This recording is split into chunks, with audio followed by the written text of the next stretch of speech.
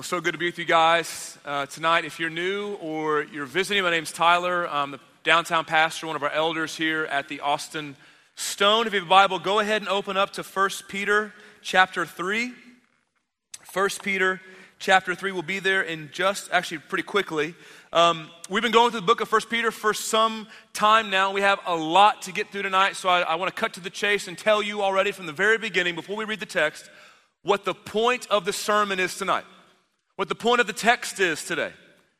Here's the main point before we read 1 Peter 3. Here's the main point. So if you want to know where are we going, what are we covering, here's the main point. That Christians bless others in ways no one else can because we've been blessed by God in ways no one else has. That's the main point. From this text, you're going to see, and we're going to cover the first part of that really quickly, that Christians bless others when no one else can, and we're going to spend most of our time on the second part of that sentence, because we have been blessed in ways no one else has. So let's go ahead and read 1 Peter 3, verses 8 through 12. And this is the word of God. It says this: "Finally, all of you have unity of mind, sympathy, brotherly love, a tender heart, and a humble mind. Do not repay evil for evil or reviling for reviling, but on the contrary, bless. For to this you were called, that you may obtain a blessing. For whoever desires to love life and see good days, let him keep his tongue from evil and his lips from speaking deceit. Let him turn away from evil and do good. Let him seek peace and pursue it. For the eyes of the Lord are on the righteous, and his ears are open to their prayer. But the face of the Lord is against those who do evil." That Christians bless others in ways no one else can because we've been blessed by God in ways no one else has. So let's look at the first part of that, verse 8. Verse 8 says, "Finally, all of you." Why does it say finally, all of you? He's not ending the letter. There's 2 more chapters to go in this letter. He's saying finally because he's ending a section where he's been teaching Christians. We've been covering this. How do we relate in various relationships? He's been talking about, okay, here's how you operate as citizens, as employees, as wives, as husbands. He's been communicating to us, this is how you honor God and you submit to others in all of these different relationships. But then he says, and finally, in summation, all of you, all the church. So maybe you're not a wife, maybe you're not a husband, but now I'm talking to all of you. And remember, he's talking to a group of people who are going through persecution and suffering. This letter was written to people who are going through persecution and suffering. And Peter's saying, all of you, even when times are difficult, all of you love one another. He says, all of you have unity of mind, sympathy, brotherly love, a tender heart, and a humble mind. He's saying, even when stress is high in the church, our highest aim and value is love for each other. That you don't and I don't, because we're stressed out, get to see that as optional. That if we're struggling, we don't have to serve other people. We need more time for ourselves. He's saying, war against that. Fight against that. Love one another. Because repeatedly in the scriptures, God makes it very clear. Love and faithfulness to him, one of the primary ways you see that is love and faithfulness to his people. So we could cover these qualities in great detail, but we'll be very brief on them tonight for the sake of time. But he says unity of mind. He means in your relationships with other Christians, value unity and commonality and a shared experience in life with other people more than your own personal preferences and desires and whims. He says sympathy. He says work to understand what someone else is going through and feel what they feel instead of immediately comparing it to yourself. So often we hear people's struggles and we think, oh, that's funny, that reminds me of me. And we talk about ourselves. He's saying have sympathy for one another. Brotherly love. Have a sibling-like commitment to the other Christians in this church because you are more permanently tied to your brothers and sisters in Christ than you are your brothers and sisters of your biological family. We'll be bound together forever. It says commit and do good to each other instead of having rivalry and competition. Tender-hearted. Be sensitive towards the needs of other people. Let yourself be affected by other people. Don't be cold and distant. And lastly, a humble mind. A humble mind assumes you have limitations, assumes you have weaknesses. A humble mind seeks to learn about people before you make assessments about them. Before you judge them on surface level understanding of them, you seek to understand. Now, we could spend an entire sermon on just those qualities. But for the sake of time, I want you to know, but that's the overview. That's the standard for us. That's the standard for love in the church. It's not just be nice to each other generally. Don't yell at each other. Don't be mean to each other. Make sure to put an exclamation point on the end of all your texts so they know you're happy and you like them. Smiley face emoji so they know. No, the standard's higher than that. The standard is no matter how difficult times may be, don't justify elevating yourself over your brothers and sisters. Don't justify putting yourself first. Though things are scarce, though energy and emotions and sometimes money and time are scarce, don't justify separating and dismissing your brothers and sisters. That could be all we could think about tonight, and that would be enough. But then Peter in the next verse takes it a step further. Verse 9, he says, so verse 8 says, finally, all of you have unity of mind, sympathy, brotherly love, a tender heart, and a humble mind. Then he says, verse 9, do not repay evil for evil, or reviling for reviling, but on the contrary, bless. For to this you recall that you may obtain a blessing. We hit this a couple of weeks ago, but it bears repeating. Not only do we love other Christians, not only do we bless other Christians, we even bless those who revile us. He says when someone demeans you, when someone belittles you, you don't match their response. You don't match their response. You don't mirror their behavior. The natural human tendency is when someone treats you a certain way, it's for you to reflect and mirror them. So if they're good and kind to you, then you naturally find yourself reflecting back to them goodness, kindness. If they're mean and rude to you, you find yourself naturally reflecting being a mirror to their behavior. They cut you off in traffic, you drive by and cut them off in traffic. Right? Well, what's going on? Sometimes we don't even think about it. What's going on is your flesh, your sin, wants them to experience how they made you feel. You wanted them to have a taste of their own medicine. You made me feel this way, so you're going to feel this way. And God tells his people, the way you get even with those who revile you is by blessing them. That's the way you get even. You don't respond to them and mirror them. You respond by mirroring your Father in heaven. You reflect him.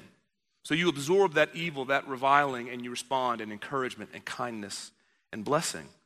You go so far as wanting good and blessing for your enemies. This is what Jesus said. Love your enemies and pray for those who persecute you. That is the Christian response. Now, the question has to become, well, then how is it possible to do that? Right? How are Christians able to bless others in these ways that no one else wants to?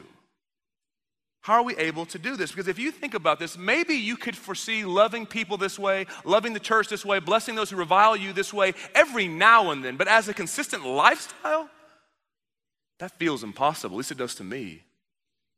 And it would be impossible, and all obedience to God would be impossible if he didn't make for you very great promises. If he didn't make for you very great promises. Because listen, God never motivates you to obey simply by saying, obey me or else. He never comes to his people and just says, obey me or else. And even in this instance, he says, obey me because there is superior blessing with me. I'm not sure where you are in your Christian life, Christian faith, your journey, but I want you to know that the Christian life is not about forsaking joy. It's not about forsaking reward. It's not about forsaking blessing. It's about choosing a superior one. It's about choosing a longer lasting one. It's about noticing what sin is that it gives this immediate joy and happiness, but it fades really quickly, and over time it's fleeting. It's about choosing a superior blessing and joy for yourself, because listen, you can't turn off your desire to want to be content. You can't turn off your desire to want to be blessed, to want to be happy, to want to be satisfied. God made you that way. And Peter knows this. So Peter roots your obedience to blessing those who revile you and loving one another in the the blessing you've received. Look at verse 9. He says, do not repay evil for evil, reviling for reviling, but on the contrary, blessed. Now why? For to this you were called. You were called to this, that you may obtain a blessing. You've been called to bless those who curse you so that you can enjoy the blessing God has given to you in Jesus. You've been called to trust Jesus, but also you've been called to follow his example. Peter uses the exact same phrase up in chapter 2, verse 20 and 21. He says, but if when you do good and suffer for it you endure, this, doing good and suffering, is a gracious thing in the sight of God. Now verse 21, the same exact phrase. For to this you have been called. You've been called to do good, even if it cost you. Why? Because Christ also suffered for you, leaving you an example so that you might follow in his steps. And what are those steps? Verse 23, when he was reviled, he did not revile in return. So Jesus gave his life for you to bring you back to God, yes, but also to leave you an example. So I want you to know, as you follow Jesus in this life, what did that text say? He suffered for you. And we talk about that a lot in the church, how Jesus suffered on our behalf, and he did. But another theme in the New Testament, so often found in the New Testament but not talked about in our church very much, is how to follow Jesus also means you'll share in his sufferings. That the way of following Jesus means if you want to share in the rewards and the blessings of knowing him, you also have to share in his sufferings. You also share in doing good and being misunderstood and being mistreated like him. Because what did Jesus show us? He entrusted himself to God by doing what? By doing good to others even when it cost him his life. And he said, this is the way to blessing. But when his body laid lifeless in a tomb for 3 days, it sure seemed like his whole concept and notion of blessing was a dead end. But when he was dead, it sure seemed like to the disciples, this whole idea of the kingdom of God and being blessed in it is gone. Because when you bless others as they crucify you, it doesn't seem to work out for you. But then God raised him from the dead. And we say that so often in this church, and we can forget how incredible that is. God raised him from the dead, never to die again, with a name above every other name. All authority in heaven and on earth is now his. And what does the resurrection of Jesus do? It is God communicating to everyone that he blesses those who trust him. It's communicating to everyone that Jesus' life is the way to blessing, even when it costs, even when it means death. But even death cannot stop God from blessing those who trust in his Son. The resurrection is proof that there is superior joy and blessing with God because nothing can stamp it out, not even death. See, Jesus' life, it turns what it means to be blessed upside down. His life turns what it means to be blessed upside down. He shows us that the way to joy and the way to glory is not up, but down. You don't possess blessing through strength, through might, through wealth, through power, through physical pleasures. How do you possess it? Through weakness, through spiritual pursuit, through meekness. This is one of the most fundamental and radical claims of Jesus. This isn't a teaching on the periphery of his ministry. It's central. In the Sermon on the Mount, he begins with a list of attitudes. They're called the Beatitudes, the blessed attitudes. Listen to what he says. He says, in the very first sermon recorded, he says, blessed are the poor in spirit, for theirs is the kingdom of heaven. Blessed are those who mourn, for they shall be comforted. Blessed are the meek, for they shall inherit the earth. Blessed are those who hunger and thirst for righteousness, for they shall be satisfied. Those the world tends to crush and ridicule, Jesus sees them and says, no, those people are blessed. He says it's the poor in spirit, not the self-assured who possess the kingdom of God. It's those who mourn, not those who laugh with not a care in the world. It's those who are meek, not those who get their way all the time. Those who hunger and thirst for righteousness, not those who thirst for more possessions and pleasures. And he goes on and on. He lists all these different attributes that the world looks at and says, if you go after that, you're going to get trampled on in this life. If you go after that, you're going to be miserable. And Jesus looks at it and says, no, that's where blessing is found. See, God never says, hey, don't worry about being happy. Don't worry about joy. Don't worry about satisfaction. Don't you dare worry about blessing. Just obey me. No, he always says, no, I want you to be blessed. I want higher, deeper, longer lasting joy and blessing for you that you know what to do with. That's what he's after. That's what Peter's after in this text. And then he doubles down on this point by quoting Psalm 34. He shows us what the example of Jesus we follow. So verse 10, he says, for whoever desires to love life and see good days, you can stop right there. Whoever desires to love life and see good days. Is there anyone who doesn't want that? Anyone in here like, I'd love to hate life and have bad days, please, thank you very much. Like anyone who want that? Of course not. Of course not. We're all after that. Everyone you know, regardless of what they believe, is after that. But then the question becomes, well, then how do you get it? Well, David in this psalm says basically the same thing Peter says about blessing and doing good. Look at verse 10. Whoever desires to love life and see good days, what do? Let him keep his tongue from evil and his lips from speaking deceit. So if someone is evil and deceives you, don't do it back to them. Let him turn away from evil and do good. Let him seek peace and pursue it, even if that person declares war on you. He's saying basically the same thing Peter said.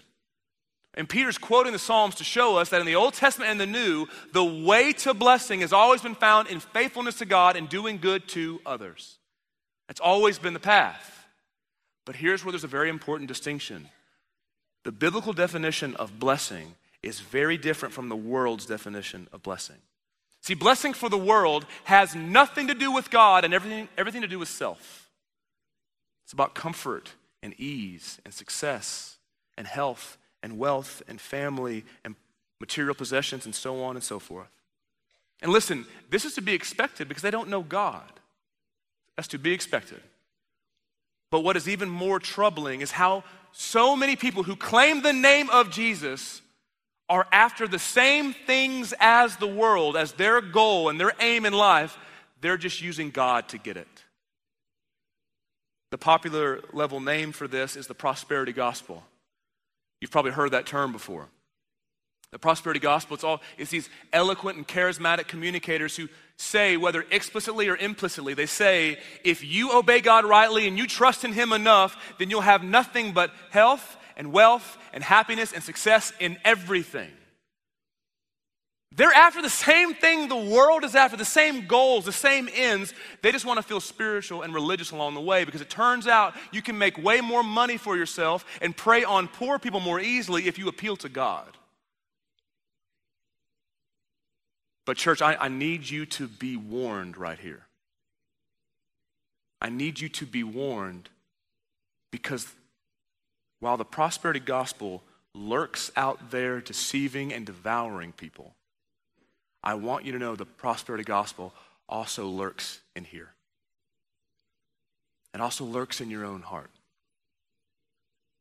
More than you realize probably, than you like to admit, there are little prosperity gospels you're believing.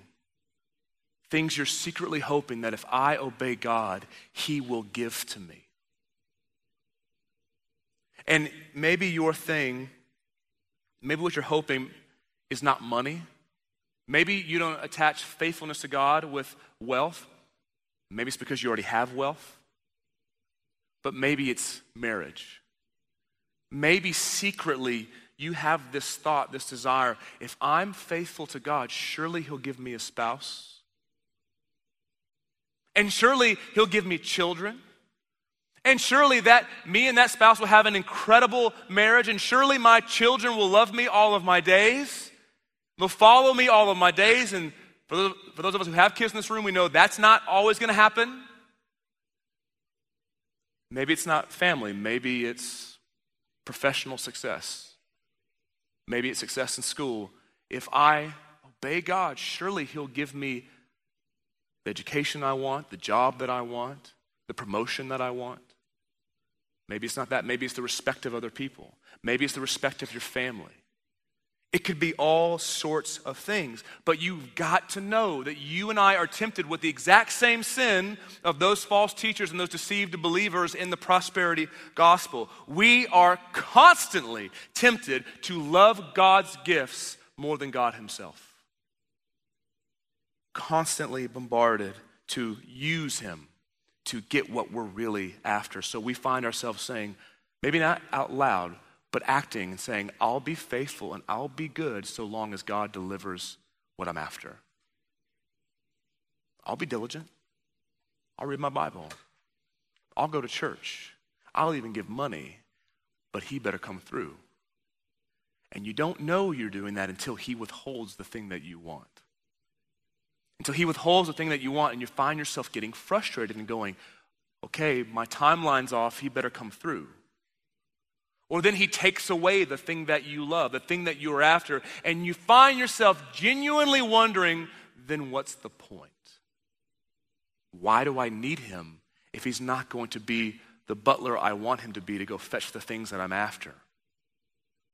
You have to know that you and I are so susceptible and vulnerable to this sin. Now understand something clearly. The biblical definition of blessing doesn't diminish God's gifts.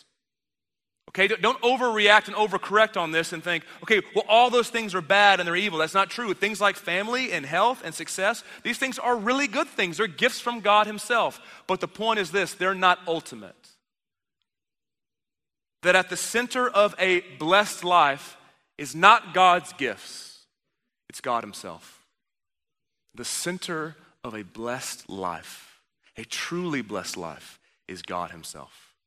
It's knowing, it's loving, and it's delighting, and it's following God. It's about him. He's the beginning, he's the end, he's the treasure. So if he withholds things from you, he hasn't removed blessing from you. If he takes things away from you and you're going through suffering and loss, it doesn't mean you're not blessed by God. No matter what a false teacher may try to tell you, it's not because if you just had more faith, you'd always have physical blessings in your life. That's not true, because God says, the greatest blessing I could give to you is me. He's the greatest reward. He's the greatest treasure. And hear this. So many of you are young in the faith and new to the faith. It's important you understand this, that one of the distinguishing marks of a Christian, from a spiritual or religious person is not that a Christian believes in God and respects Jesus. Plenty of religious people and spiritual people believe in God and respect Jesus.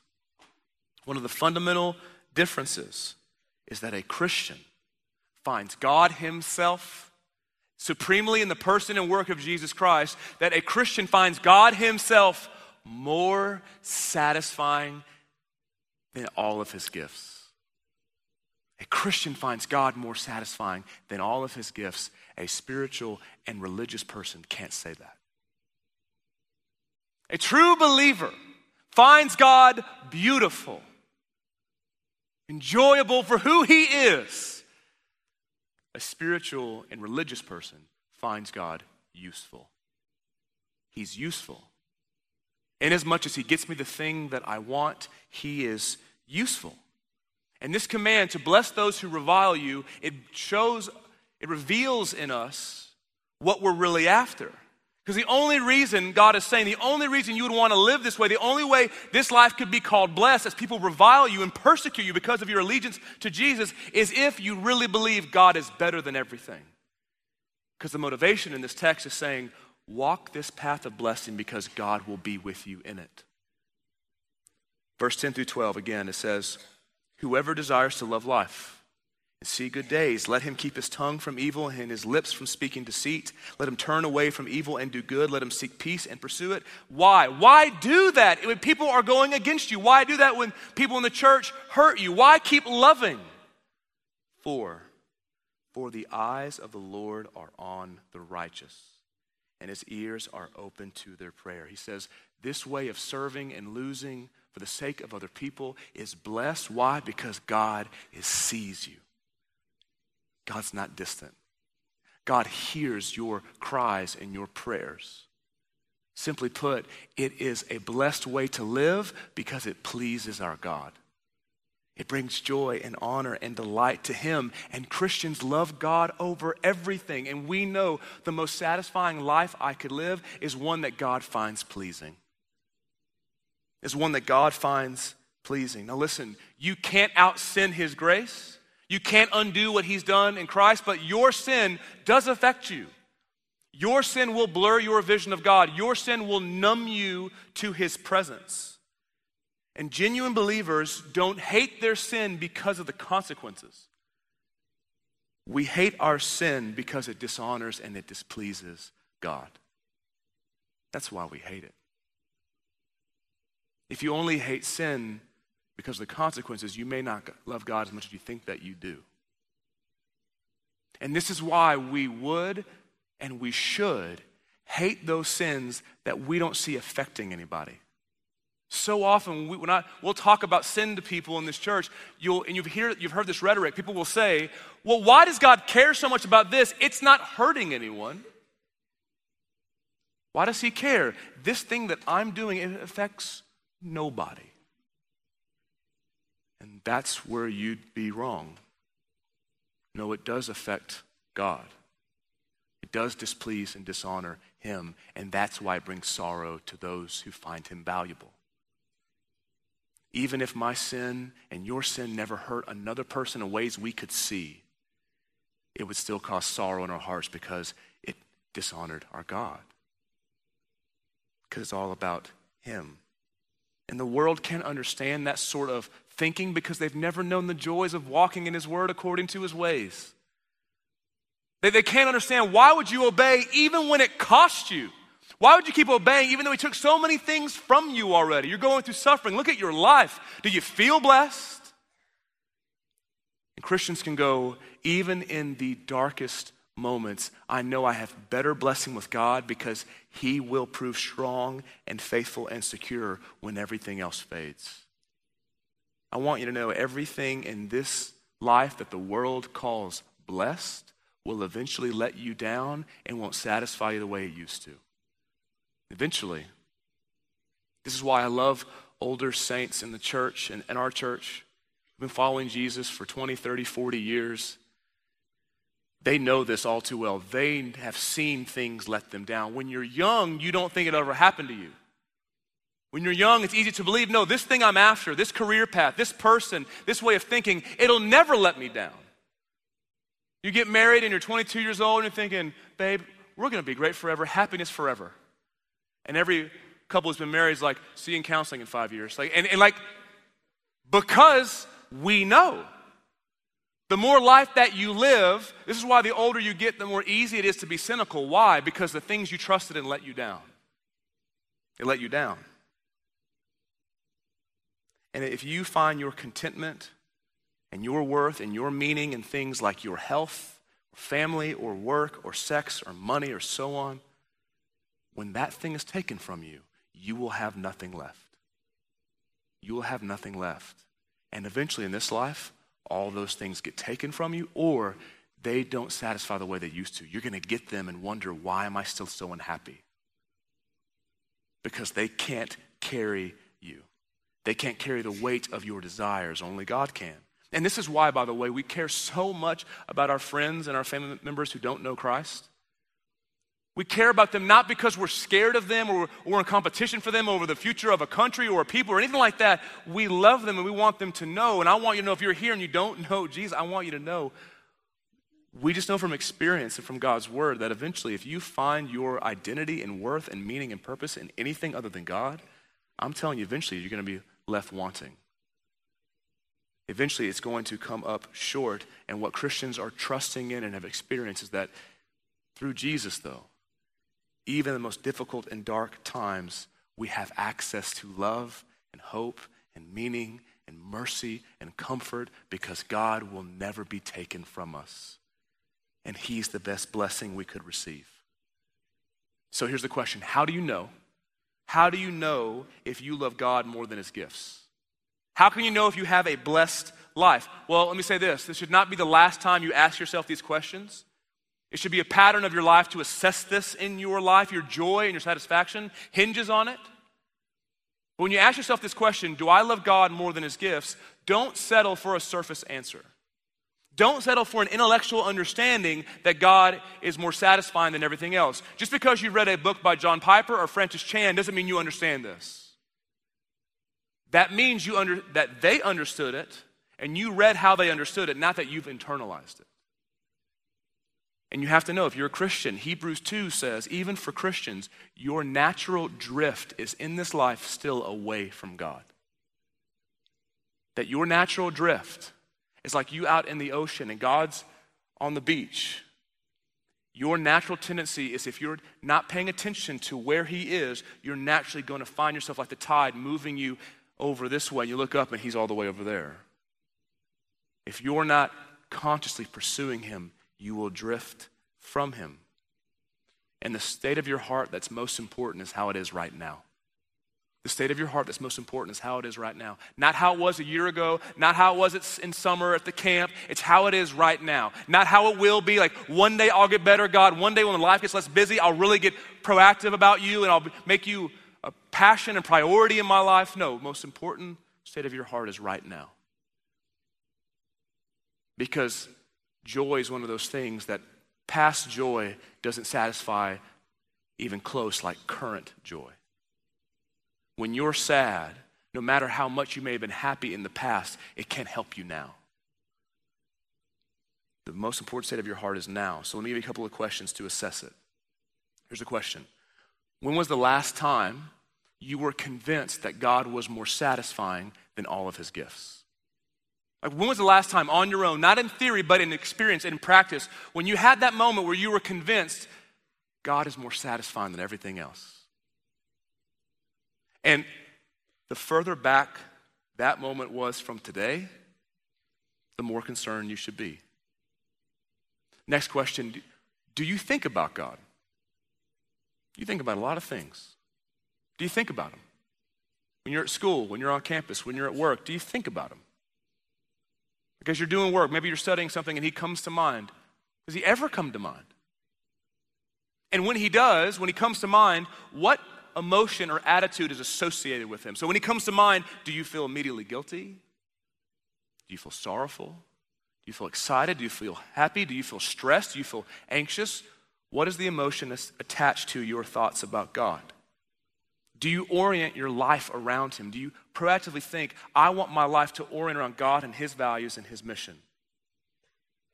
When was the last time you consciously picked his way and his word over your way and your word? Like when you thought to yourself, I want to do this thing and I know what God's word says, so I'm going to choose him over me. And it can be even small things. And oftentimes obedience looks much messier than we realize. Like this happened to me literally last night. Last night, we had a fire going because we live in Texas. It was under 70, so we start a fireplace, right? If you're new to Texas, that's what we do. That's why everyone's wearing layers today and sweating profusely. It's like, I got to wear this jacket sometime, right? Like that's how this works. And we had a fire going last night, and obviously, fire's hot. My kids are learning this. And where the fire was, the fireplace, there's this below it, there's this piece of black metal that's insanely hot because it's close to the fire, and my 6-year-old daughter was putting her feet right here, right there, right next to it. And I go, hey, Elle, will you stop?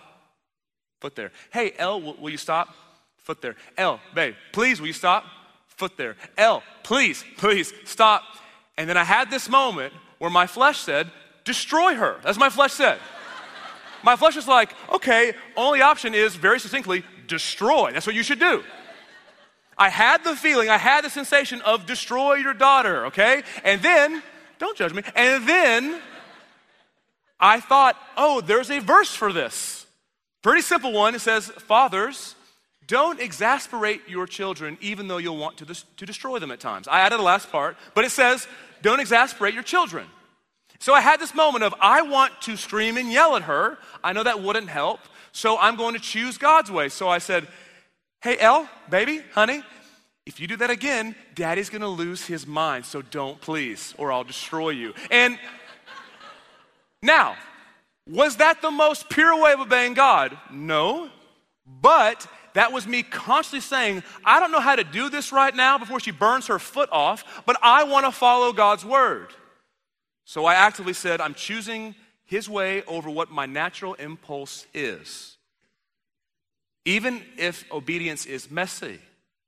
When was the last time you consciously chose his way and his word? Now, when you do this, because I mean, that's one good parenting example. I could give you 100 terrible ones from my life. When you do this exercise, it's a terrifying experience because as Christians, you know what the answer should be. You know the answer should be, well, I think about him all the time. Not every second of every day. I have things that I'm doing, but I think about him and it fills me with joy and gratitude and thanksgiving and life and hope. And even when times are tough, I run to him in prayer and his word, and all of my life and relationships and dreams and money and plans, or all my bank account is ordered around him and his people and his mission. You know the right answer. But then you assess your actual thinking and feeling and acting, and there's this massive disconnect, right? You find so often we can say with our mouths that God is my greatest treasure. And then you look at your life, and it's all you do is spend your time fretting over acquiring and keeping his gifts. We spend so much of our lives fretting over acquiring and keeping his gifts. We rarely obsess over loving other people. We rarely obsess over loving other people. We often obsess over getting that promotion, getting that grade, getting that gadget. We're rarely terrified of our sin and terrified it's going to lull us to sleep and numb our love to God and choke out our faith. But we are terrified of physical pain and the disapproval of other people and not amounting to much in this life and proving that person who said we'd never amount to anything right. We are incredibly discontent people. We find ways for being one of the richest groups of people in the history of the world. We find ways to be discontent, but we are strangely content about our level of sacrifice and generosity for the kingdom of God. We're strangely content with, what I'm doing and giving is great. The main thing is God needs to give me more of this, this, and this. See, we can say all day we love God most, but what you worry about, what you daydream about, what you're anxious about, what you're fearful of, what your joys are over, what your schedule says, what your bank account statement says. Those things show you and me that so often we're believing prosperity gospels more than we realize. That we're genuinely saying with our mouths we want God, but really we're after his gifts. And as soon as we don't get the gift, we start being unfaithful to him. And what happens when we as Christians realize this, we tend to struggle to actually admit it. Like we'd like to think that the reason I sin is because of my circumstances, but you begin to realize, no, the reason that I've sinned and not trust him the way that I do is because I genuinely don't love him very much right now. I genuinely don't find him satisfying right now. I can't say honestly that he is more satisfying just to me and more delightful to me than anything else. I honestly can't say that. Well, then Christians are terrified to admit that because we think, if I say I don't love God very much, does that mean I'm not a Christian anymore? Because we think to be a Christian is to love God supremely. Now that's an evidence of being a Christian. But in those moments when you realize your heart is further from him than you like to admit, you have to remember, wait, why does God love me in the first place? Why is he for me? Why is he resolved to do good to me? And you have to, in that moment, remember his love and his strength and his zeal to do good to you was never dependent on you. It never relied on you. That even though your love for him goes up and down, it waxes and wanes, it ebbs and flows, his love for you never tires, never runs out. He never loved you because you loved him. He never loved you because you loved him. He loved you because he wanted to. You didn't force his hand with your obedience. He loved you. That's why he sent his son for you. Why? So he could secure you for him. Even when you were faithless, he'd be faithful. And so that frees you up as a Christian to be honest. When you don't love God that much, when you don't find him satisfying, not to stay in that place, but to remember, what's the bedrock of my relationship with God? It's his love for me, not my love for him.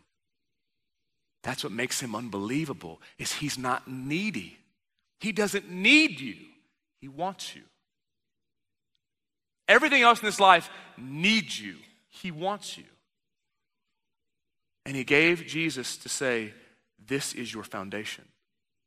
Because on the cross, though he never reviled, though he entrusted himself to him who judges justly, though he always blessed and always loved and always valued God over all of his gifts, he was treated as if he committed all the evil you and I did.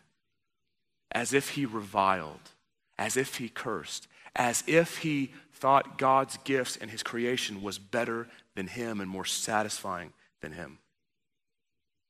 He did all that so you would know, no matter what comes your way, you are supremely blessed by the work of God's Son. No matter what comes your way, that is the best blessing God could possibly give to you, because what is better than his Son? The source of all joys and all satisfaction and all gifts, he gave you himself. See, the only way you could ever love people who wrong you and bless those who curse you is when you're consistently aware and refreshed of God's unfailing love and blessing to you. You can only bless those who are tarnishing your name if you genuinely believe you have a better name from God. They can think what they want about me. They can have that. As so long as I have God, so long as I'm his son and his daughter, I have all the blessing that I need. And when I want those gifts, absolutely, but they're not the source of my contentment and my joy and my meaning and my purpose in life. This is why in the same psalm that Peter's quoting from, right before his quote, there's this famous plea from David to all of us. He says this, "Oh, taste and see that the Lord is good. Oh, taste and see for yourself that the Lord is good. Blessed is the man, is the woman who takes refuge in him." He says, will you just taste and see for yourself? Will you just see that he's good? Will you just take refuge in him and see there's more blessing with him than there is apart from him? And I know there are so many of you who it's been a while since you have tasted and you have seen for yourself that he's good. And maybe you've never known the blessing of taking refuge and finding sanctuary in him. And I want you to know there is nothing required to taste and see that he's good other than trust. You don't have to get right. You don't need to prove yourself. You need to clean yourself up so one day he will know you're worth it. His love is so great, you'll never be worth it. That's what makes it spectacular. So if that's you, I want you to taste and see that he's good. I want you to trust when he says in Christ your sins are forgiven, they're forgiven. When he says you're free, you're free. When he says walk this way where it costs and you lose, we walk that way because there's more blessing with him than apart from him. Whether it's the first time or the millionth time, he proves to be this refuge and sanctuary of strength and comfort and security and satisfaction. Don't miss out on him. Don't use him to get his things. And I'm praying and I hope that you're able to taste and see that he's better than everything else. Let's pray.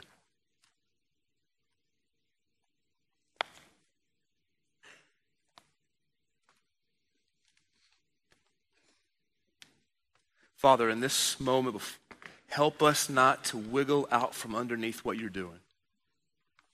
God, whatever you're stirring in us, whatever you're challenging in us, whatever you're encouraging in us, whatever you're saying to us from your word right now, God, whatever that is, help us not to squirm out from underneath it.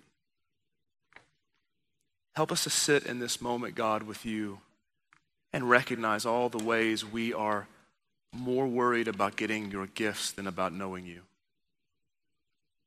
God, give us wisdom right now to see to see clearly how those things will let us down, how those things will prove faithless to us, how those things will not satisfy like they once did, how those things, God, they're not as good as you. And God, for all the ways we failed you, we're relying on the fact that you love us because you love us. That you love us and you showed us, you gave us your son so that I never have to worry and I never have to fear if you have my good in mind. Even when your word and your ways call me to sacrifice and call me to lose, you're doing it to give me superior joy. That even when obedience feels like death, I have Jesus as our example, and he is at the right hand of you, exalted, proving you bless those who trust your name. Oh God, help us taste and see that you're good. Help us be blessed men and women who take refuge in you. God, help us give you everything tonight. Not because we've been faithful, but because, God, you are. We ask all these things in the mighty name of Jesus Christ. Amen. Amen. Church, let's stand. Let's sing together.